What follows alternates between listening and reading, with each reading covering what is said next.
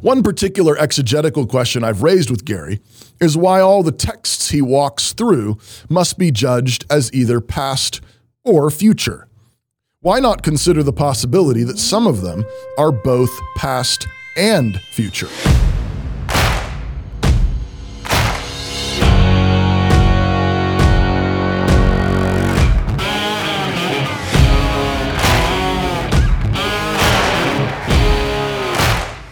Introduction. Just getting back into the saddle here from a spring break trip, a number of folks have been asking me about the Gary DeMar debacle. And I've finally had a chance to listen through the 5 podcasts Gary has done responding to the letter of concern signed by a number of his and my good friends. In response to that, I've written Gary privately with some questions, and we are corresponding currently as he recovers from a surgery. A brief overview. For those of you just joining us, the letter can be found here, and the central request of the letter is an affirmation from Gary regarding 3 questions. 1, do you believe in a future, bodily, glorious return of Christ? 2, do you believe in a future, physical, general resurrection of the dead? And 3, do you believe history will end with the final judgment of all men?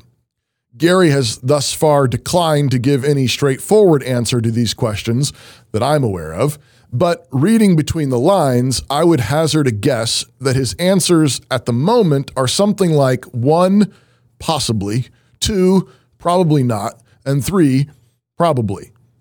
But he isn't sure which biblical texts teach these doctrines, as many of them have been understood by various Bible teachers to be referring to events that happened in 70 AD. His overarching concern is the Protestant doctrine of sola scriptura, and wanting to avoid a bare creedalism or confessionalism that essentially leaves creeds and confessions as paper popes. My words, not his. I admire Gary's desire to be faithful to the supremacy of Scripture, and I think he raises very reasonable questions about a number of specific texts. Gary is a friend of mine. He's been on Cross Politic a number of times, and he's been incredibly generous to us with his time and knowledge. At the same time, it seems to me that Gary is identifying one set of challenges, dangers, without acknowledging and guarding, at least sufficiently in my mind, against other sets of challenges, dangers. One example of this would be agreeing with the point that he raises in one of his podcasts that a simplistic confessionalism, creedalism, by which I mean just a thoughtless, mantra-like affirmation of the creeds and confessions without a sufficient scriptural foundation, can leave many Protestants vulnerable to cults, like the Jehovah's Witnesses. But I would hasten to add that a bare biblicism does the same thing. I'm not accusing Gary of a bare biblicism, but I'm simply pointing out another danger. Many of the evangelicals that find themselves vulnerable to Jehovah's Witnesses were not confessional or creedal in the slightest. Many of them were me and my Bible alone bare biblicists, what some of us have called solo scriptura, as opposed to sola scriptura. And the point is simply that while the creeds and confessions remain fallible, and Scripture is the only supreme infallible authority, the creeds and confessions are nevertheless true authorities. They are the considered exhortations of our fathers in the faith, and as such are to be honored highly, and only discarded if or when Scripture requires us to do so. What I want to do in the rest of this post is lay out several arguments for holding the traditional eschatological views summarized in the 3 questions posed above, and then close with a plea for a bit more wisdom and care in how we approach those who raise questions or even answer these questions differently than we do. The broad case for the end of all things. So first, the broad case. As Gary notes several times in his podcasts, we serve the God of judgments. This is implied in the fact that God is the creator of the whole world. The whole world answers to him because he gave it existence. In this sense, we might say that the first judgment of the whole world occurred in Genesis 3, when Adam and Eve first sinned. Adam represented the whole world in that moment. That worldwide judgment was accomplished again in the worldwide flood. And when Jesus died on the cross, that was again the judgment of this world, John 12:31. All of the other judgments that come in history point to this cosmic sovereignty, including the judgment of the Old Covenant world in 70 AD. But all of this establishes a pattern and a typology. The pattern and types point to and promise a final judgment at the end of history, a final fulfillment. Closely related is the resurrection motif. Because God created this material world and declared it good, sin has infected this material world and brought death and decay into this world. God's promise that the seed of the woman would crush the seed of the serpent is a promise to reverse that curse. Again, many types promise this resurrection and give true tokens of it. For example, Adam and Eve are clothed in the skins of animals and do not die physically after they sinned and ate the forbidden fruit. Abraham received Isaac back on the mountain as a type of the resurrection, Hebrews 11:19.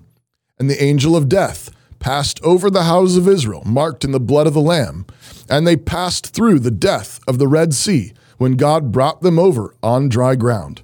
And of course, there are many more, leading up to the glorious resurrection of Jesus and the gift of salvation itself. But even after the resurrection of Jesus and the gift of salvation, creation still groans for the redemption of the sons of man, Romans 8. While the new creation, the new heavens and new earth have been inaugurated in the resurrection and pouring out of the Spirit, the fullness is still not yet. And while God has begun wiping away our tears, we still await all things being made new, every tear being wiped away, and Job's great hope. For I know that my Redeemer liveth, and that he shall stand at the latter day upon the earth. And though after my skin worms destroy this body, yet in my flesh shall I see God, whom I shall see for myself, and mine eyes shall behold, and not another, though my reins be consumed within me.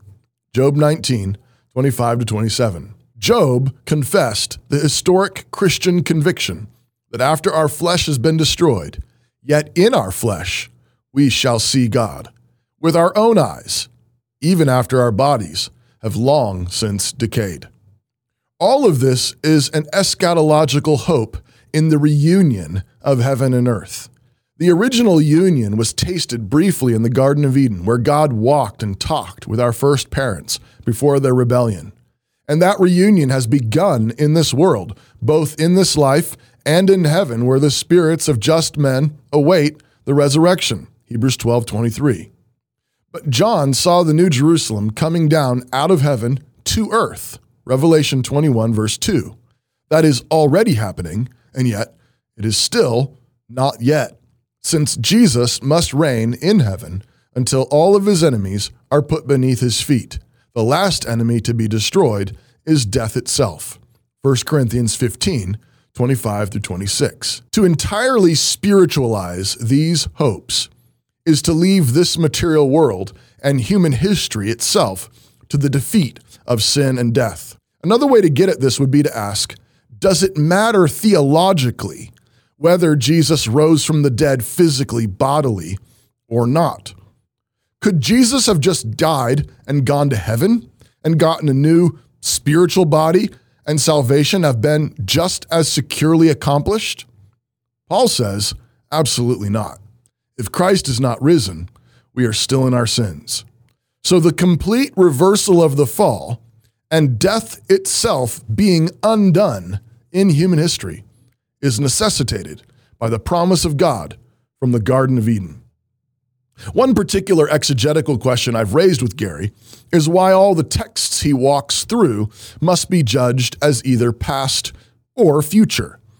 Why not consider the possibility that some of them are both past and future? There is precedent for this in biblical prophecy.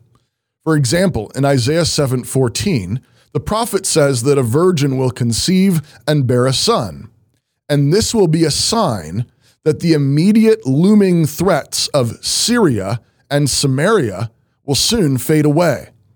That prophecy had a very immediate fulfillment timestamp, and yet Matthew cites that prophecy and says it was also talking about Mary conceiving as a virgin by the power of the Holy Spirit.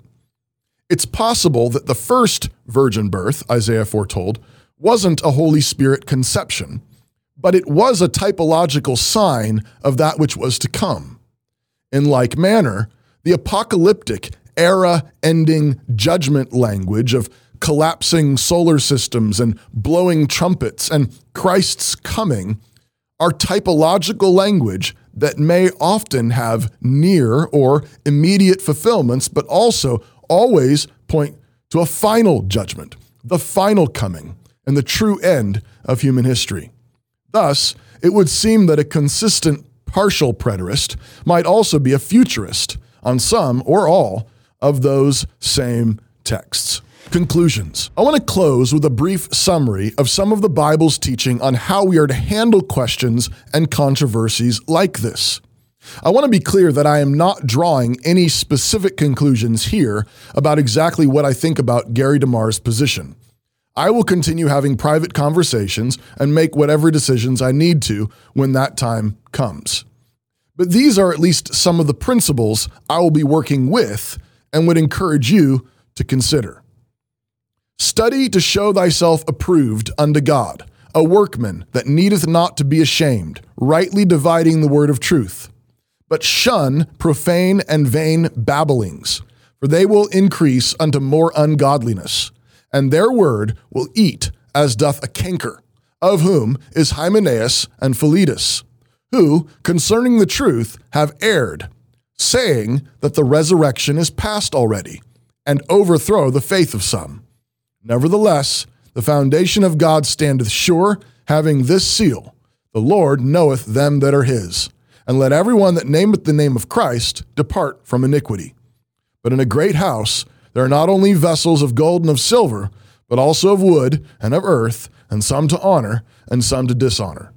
2 Timothy 2, verses 15 to 20. Here, Paul specifically addresses the profane and vain babbling of some in the first century who said that the resurrection was already past, presumably arguing that the resurrection was purely spiritual, perhaps something that had happened at the ascension, or perhaps happened as people died and went to heaven. Notice that Paul says this is error, and that it is a serious error, as it had overthrown the faith of some.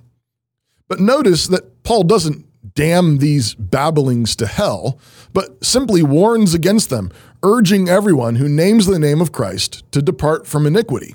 And finally, points out to Timothy that in a great house, like the church, there are all sorts of vessels.